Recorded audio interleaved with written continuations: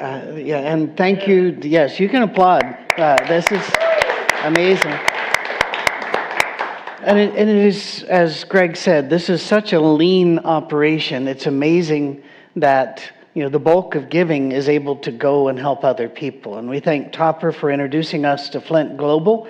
We've been with One Generation Away, many families in here for years and years. And Grace Works, there are so many good works, and we have people who support us. We have a new country as well. It's a little cheating, but you know what? I don't care. The Espinosas, which are dear members that are part of our team here, in fact, Mary Alice is a member of our board. They are back in Jaime's home right now, crossing the Andes in Ecuador, and they checked in, which means we have Ecuador. If you don't know what check-in means, it means that if you're on an iOS device or you're on your phone or the like, you can, or most laptops and such, you can go over and just make a comment. We're here from, and then put your city, your town, your nation. That means a lot. Now, if you're watching on your television, your telly through YouTube or the like, you can just put something in the comments. But we love it when you do that. We've been doing a series on the sin that occurred in the garden and what it meant to eat of the tree of the knowledge of good and evil, and then how it turned us into our own gods, judging right and wrong as we will. But the fact is, there is an aspect of this we need to talk about, and this Sunday and next is going to wrap up this series. There's so much more we could say, but we're going to wrap it up a little bit with one of the problems that knowing about the story brings up. For example, Matthew 23 and 24. Jesus turns to people and says, "Woe to you, teachers of the law and Pharisees, you hypocrites! You give 1/10 of your spices, mint, dill, cumin, but you've neglected the more important matters of the law, justice, mercy, and faithfulness. You should have practiced the latter without neglecting the former. You blind guides, you strain out a gnat, but swallow a camel." If it was subtle, but you might have heard some judgment there. What do we do about judgment? It's remember, first of all, the sin in the Garden of Eden was not disobedience. It was disobedient, but that wasn't the sin. The sin was the replacement of God with us, our judgment, our way of thinking, what we say is good and what we say is wrong, making ourselves the gods of our lives, considering ourselves able to determine without God at the center. However, there's a problem. There is evil. There is evil out there. There are men that are picking up rifles and handguns and entering hospitals and schools. There are women who've sold their babies for drugs. Babies are aborted and tossed aside in their millions in a country where "In God We Trust" is on their currency. Domestic violence is at epidemic levels. We can take this to a greater scale. Russia shelling refugees in Ukraine, knowing that the train was full of refugees. What do we say about this?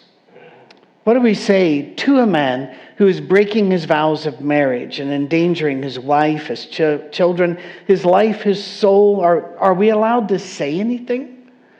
If so, what and how? Since we are not judges. If we're not judges, how does this work? When Scripture says friendship is like iron on iron, iron sharpens iron. Iron does sharpen iron, but it also throws some sparks. So is this a contradiction? Is this a fatal flaw in the story of the Garden of Eden? Well, obviously I don't think so, or I wouldn't be in this business. But I'm going to limit our responses today and next week to two different categories. One, what do we say to the professional judges in the clergy class who demand purity, clean hands, and a checklist of right and wrong before you are acceptable. Second, how do we deal with people who are broken with sin and who are in turn breaking others? It's a legitimate question, and it's a pretty big problem, actually. How do we invite into our fellowship people that we can see with our eyes, even though we're trying not to judge? They've got some dirt on them. How do we deal with this? Are we allowed to say anything? Are we supposed to say anything? According to my email, it's not a flood, but the trickle continues. People will say, we love the church, we love your open arms, but we don't want you to be open arms to this. Or we don't want you to be open arms to this. And it's amazing because they all think that every Christian agrees with them, but they're picking different things. I got to tell you that this weekend was almost too much for me. Now, I've been going through, and don't poor me. I have so many blessings, I don't know where I'd put them if God gave me any more. I'm weary after 3 weeks of 15-hour days, but a lot of that is because I go through what you go through. A mother that needed to be relocated, health crises, memory care, all of that sort of thing. And then at the very end of it, I knew I had to go do a wedding. I'm not normally the wedding guy. I'm a lot more comfortable at funerals. There's a lot less stuff going on, but these were dear friends. I mean, dear friends. They were family, the Little family. And some of you might know the twins with John and Matthew Little, and we are still so close to them. I did not expect to interact much with people because I don't know the families all that well. I know some of them. I don't know the people over there well. Don't think I've ever spoken in Cookeville or Crossville. So I was shocked and overwhelmed at the number of people who came up saying they watch what we do. And then they would talk about how it's changed their lives, how they've done 180 on this, that, or the other. And for 2 or 3 or 4 of those, you can go, well, that's really good to hear. But when it starts getting up to, and I'm not exaggerating, into the 30s and 40s and 50s, and you've run out of cards because I didn't take enough, and Dave didn't take enough, and we were both out of cards, and people still were coming up wanting to know more. We have cards. Dave's saying we have cards. Yeah, but if you want to know more about our Safe Harbor, visit the sound booth. No, we'll get them out. I sat down with Cammie, and I didn't eat much at the dinner, although they laid on. It was amazing. I said, I'm just not hungry. This is kind of too much to take. And one lady came to me, she goes, I have this whole table from my church, and I want them to know you because I'm going to talk to them about it. And I'm going, okay. And you go on from one to the other. This is all great, but what do you do when you see evil? How do you handle evil? Who do you ban from our Safe Harbor? Spoiler alert, we don't, but we got to be very open about some things. The Old Testament, let me just go here. This is not exactly the right proportion because these people added some stuff like maps and concordance. Anyway, Old Testament is the big thick bit there. It has a lot of bans in it. The Amorites can't come in. The Ammonites can't come in. The Moabites to the 10th generation. There's a very long list of those who cannot approach God. And you don't even have to be a foreigner. You just have, if you have any disfigurement, if you have any disability, you're not allowed to approach the temple of God. And then there's a very long list of peoples that you are not to befriend. God didn't say, go into the land of Canaan, teach them how to farm, teach them how to raise chickens, help feed them. No, he said, get in there and take the land. At least that's what it says. There are a list of sins. Oh, so many lists of sins. When I was a boy, we read through the Bible because that's what you're supposed to do, and you got little stars.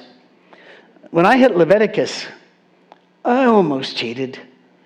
It's hard. But you know what fascinated me? The rules of cleanliness and stuff were just driving me nuts because I just could not care less. Then it got to the list of sins, and I went, oh, because I wasn't aware that there were that many. And the creativity of the sins interested me. It's rather like when I was in school, I had no interest in drugs, and I've never taken any illicit or illegal substances, but man, I was not interested until they showed us the movies about not taking them. Because they were full of rock music and weird sounds and colors, and I was going, better than my life. I had to get my... So you look at all these lists of sins, what do you do with this? And in fact, all of this, requirements to ban people, shun people, punish people. And then Jesus comes, and he welcomes all. He welcomes everybody that was once banned. He says that love fulfills all the law and the prophets. And by the way, he said, whosoever will may come. That is so not Old Testament. To the point where some early Christians, and some in later years as well, just decided, well, a different God must have written the Old Testament. No. God's in the Old Testament, but there's humanity too. And there are mistakes that people made. And every time God writes something about that, doesn't mean he's endorsing it. Just, for example, the vow of Jephthah, look it up. Just because God told the story doesn't mean God liked it. He put us in there, the dirt and all. And then Jesus comes and says, whosoever will. And we have to deal with this reality. Jesus saves. God is not willing, the scripture says, that any should perish. And if he's not willing that any should perish, why should we be comfortable with them perishing? Or feel that it is our duty to avoid them and shun them and ban them? Jesus was known... He was known for his outrageous love and canceling the bans. If you don't know this, if you've been following my Jesus stories over the years, you know it. The book of Luke is all about who Jesus ate with. And all the way through, he eats with everybody you're not allowed to eat with. He really does. That cannot be a coincidence. He had to seek them out. He had to seek out Zacchaeus, if you remember that. He was going through the crowd. Crowd. Anybody in the crowd would have loved to have hung with Jesus. And yet he's walking around looking for the traitor and the cheat and the tax collector and saying, hey, you, I'm coming to your house today. And he didn't whisper it in the ear. He said it in front of everybody. The bans are canceled. Jesus canceled them. We just took the blood and the bread and the body of Christ. He canceled them. He paid the price. And any church or any individual who is concerned about their reputation is going to have a hard time with this. Because you'll have a bad reputation if you hang out with bad people. You know, I don't know an awful lot of country expressions. Different country. Loved the song. And I even smiled when I heard there was a foreign word there to me called thang. I believe what that means is an object or artifact which is manifested in reality. Seeable, manipulable, a thing. Oh, a thing. Okay, I got it now. Can't believe they won the war. Anyway, loved the song. We have a hard problem. It's a hard thing to give away your reputation and love the unloved. Amen. And love the unlovable. And love those that are making it hard to love them. Most churches want to guard their reputation. And so they have to judge and sort people constantly so that only the right people saying the right things can be seen as their people. I grew up in a church where we guarded our pulpits. We never, ever let anybody up unless they had the checklist down. And in fact, if we thought somebody else had let somebody out that didn't hit all of our checked boxes, we were done fellowship in that church. We had to maintain the reputation of Jesus, which was a lie. We didn't know it was a lie. We did this out of the sincere beliefs in our heart, but we were wrong. Jesus canceled the bans. It was we who were trying to institute them again. It's rather like Jesus moving the Holy Spirit out of the temple and into us, and we have spent the last 2,000 years trying to drag him back into the temple and make our buildings holy places. When I was growing up, the Methodists called their auditoriums sanctuary. We didn't call ours that. No. But the Methodists could dance in theirs and we couldn't move in ours. And I'm thinking, I think it's a sanctuary. But thinking wasn't allowed either. We guard our pulpits, we guard our stages. Excuse me. We put limits on who can teach and what they can teach. In fact, a Christian publication I receive, more and more, they're looking for ministers. Why? Because that particular tribe is crashing. And yet, as if while we're crashing, what we need to do is accelerate. That'll help us. In the ads, we want a sound preacher that preaches the old ways. And I'm going, okay then. Bye. I don't like that, but there it is. Good luck with eating the fruit. Because that's what takes you down. It takes you down to nothing. You'll never be who Jesus wants you to be if you're so concerned with your reputation or with that of your church that you filter out those who want to come in. Period. And I can prove it. The notes, Kirsten, I'm going to lean over so I don't say something, or I'll correct it. Are notes in the comments or a link to notes or something? Do you do that? She does that. All right, lovely. Thank you. Kirsten is amazing. She does stuff I don't even know about. So I'm going to go through this very, very fast, but this is why God on the 8th day created a pause button if you want to do that. But also you can go get the notes. You can download them. And the notes, just like everything else we put online, no paywall. We will not put a paywall between Jesus and anybody. Although those who give help us to have something out there. So, there you are. This is going to go fast. But Jesus walked with God, which meant he walked with people that God walks with in freedom and in outrageous, scandalous love. As a rabbi, read the Old Testament, he was not allowed to hang around women with scandalous reputations. But he did. And he welcomed them. In Luke chapter 7, verse 36 and forward, he even welcomed a sex worker who crashed a religious party.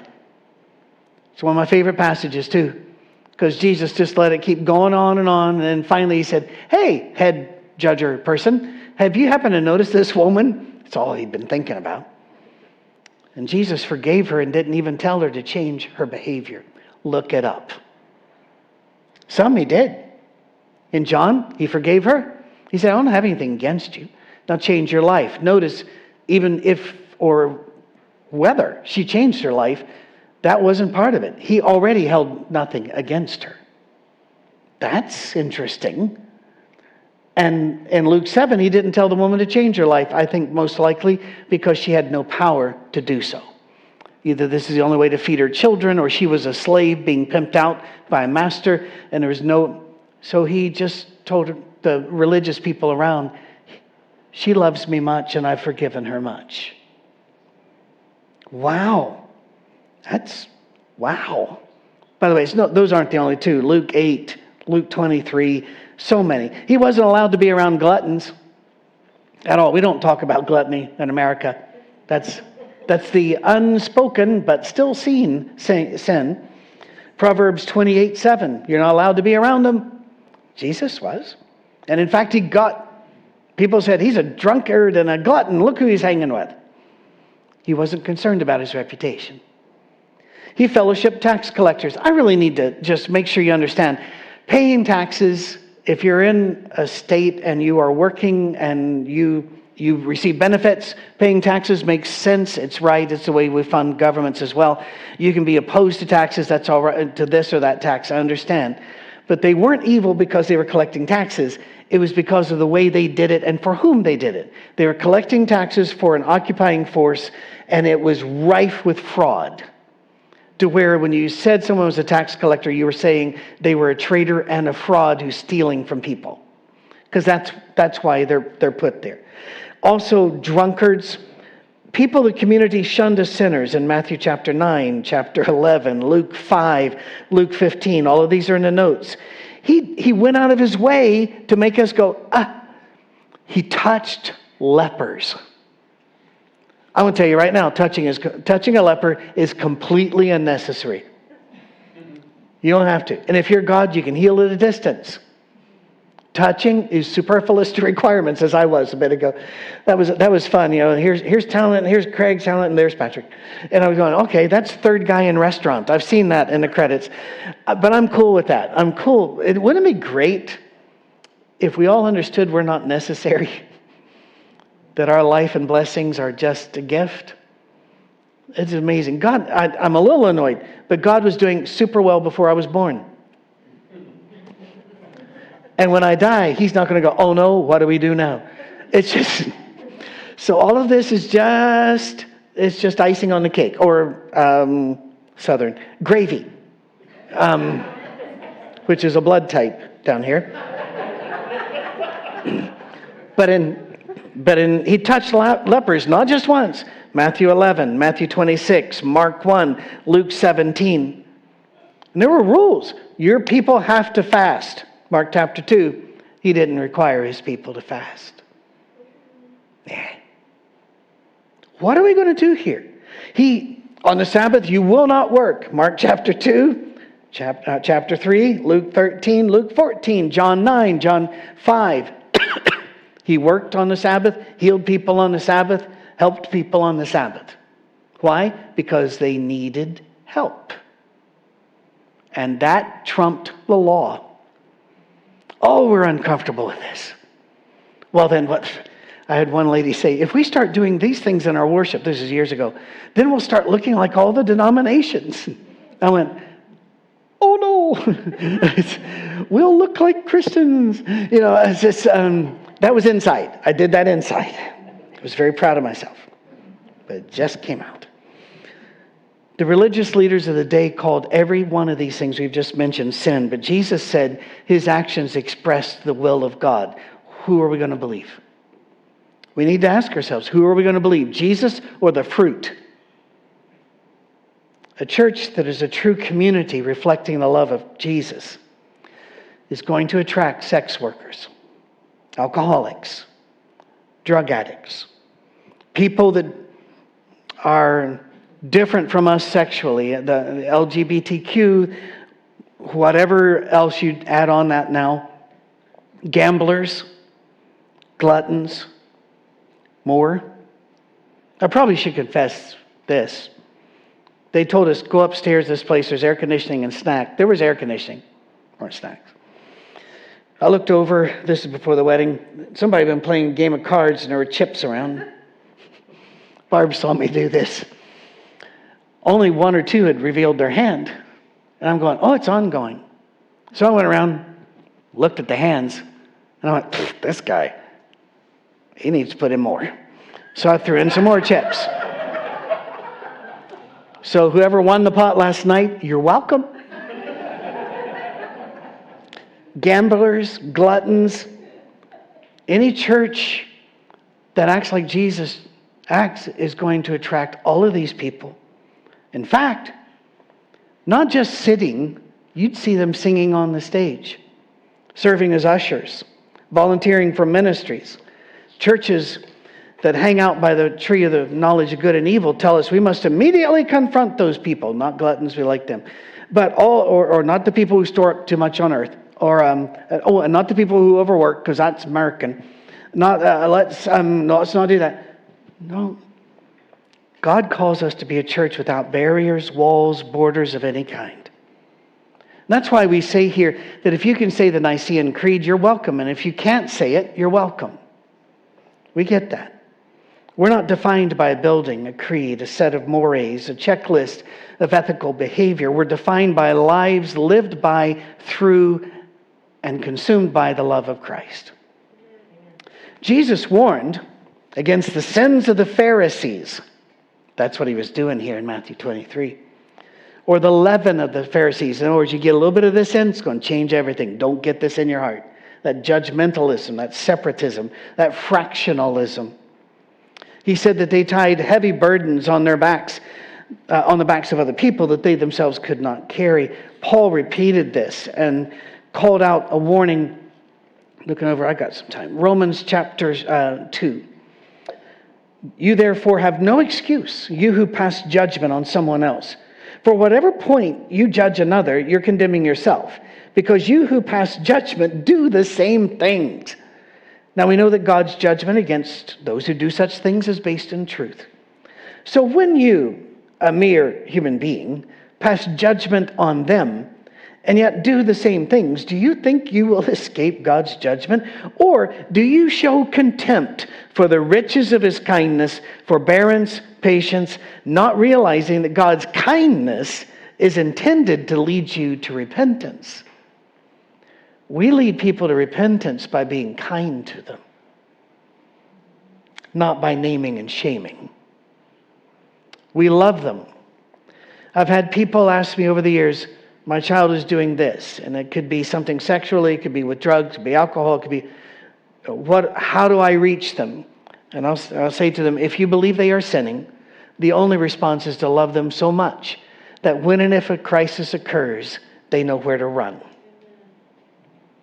That is your only option. Anything else, they will run elsewhere, but not to Jesus. You've got to love them more than whatever else out there is loving them. And be patient. And if the crisis does not come in your lifetime, it's all right. God's not done. I've baptized a man in his 70s who his wife tried to take to church all of his life. But Bill Paul, who's now with Jesus, hard old Scottish man, a thug for the unions back in the day by his own words, a knee breaker there in Glasgow. His wife died and he was sitting there bitter and bitter.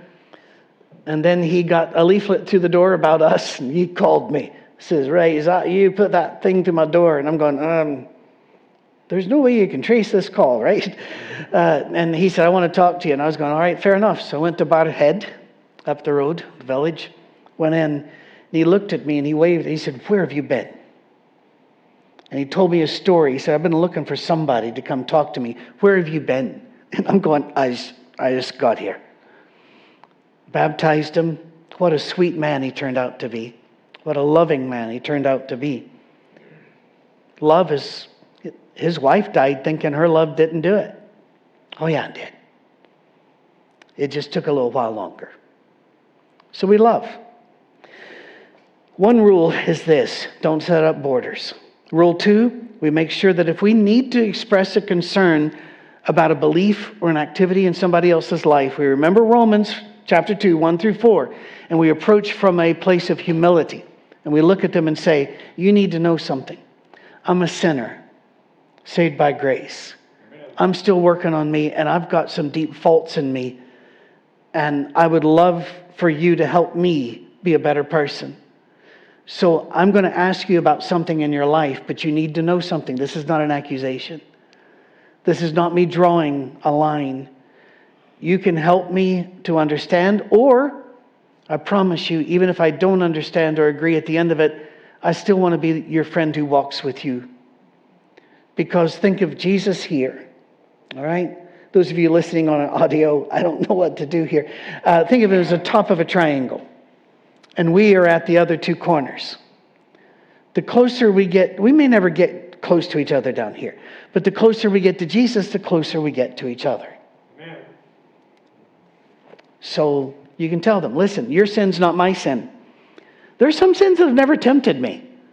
Illegal or illicit drugs have just never tempted me. There's a very dark circus going on in my brain already.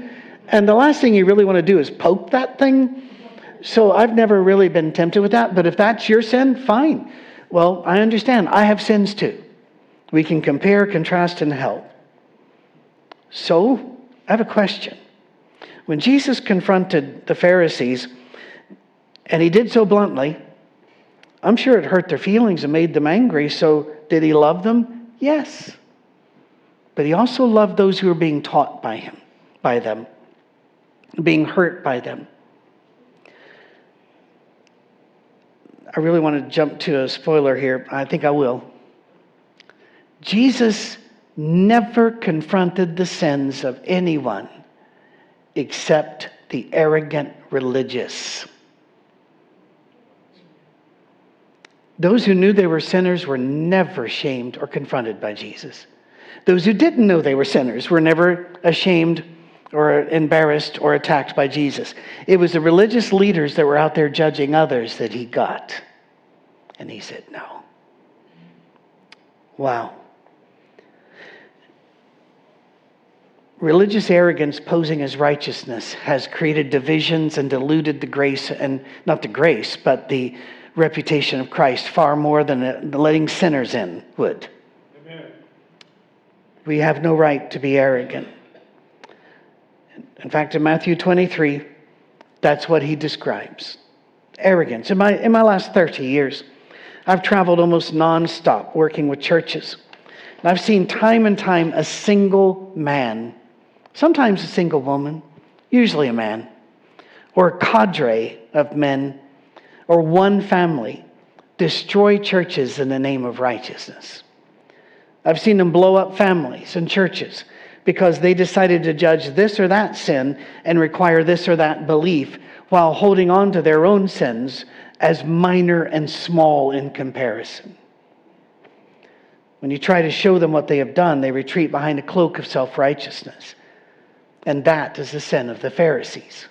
And I know this well because I was raised in it and I participated in it proudly, thinking I was doing the will of God. To my shame. To my shame. Now I realize that, and I thank God that God has given us our safe harbor to tell people it doesn't have to be this way. Not anymore. When Jesus confronted them, he did so with love. You can read Matthew 23 and go, oh, no, I'm not seeing the love. And yet, did you not notice what he then did? In Matthew 23, right after all of this, 37, he said, Jerusalem, Jerusalem, you who kill the prophets and stone those sent to you, how often have I longed to gather your children together as a hen gathers her chicks under her wings, and you were not willing. He was saying this because he wanted them in. Very quickly, as an illustration, this may help. I just looked, my time's up, and we can go ahead and bring people up, all right? I'm not a pacifist, and that has bothered some of my friends, and I understand that. I really do, because I think pacifists are heroes. It's amazing what they can do. One asked me, are you saying you're willing to do violence to a man who's trying to come in your house? And I said, yes. Although at my size and my age, it's becoming less and less likely that'll occur, that me doing the violence thing. And they said, but that means you don't love him. And I said, no, I love him, but I also love the people behind me. When Jesus went against religious, arrogant people, it wasn't because he didn't love them. It was because he loved those they were breaking, and he stepped between them. Our safe harbor is a place that steps between. May God keep it so. God bless you.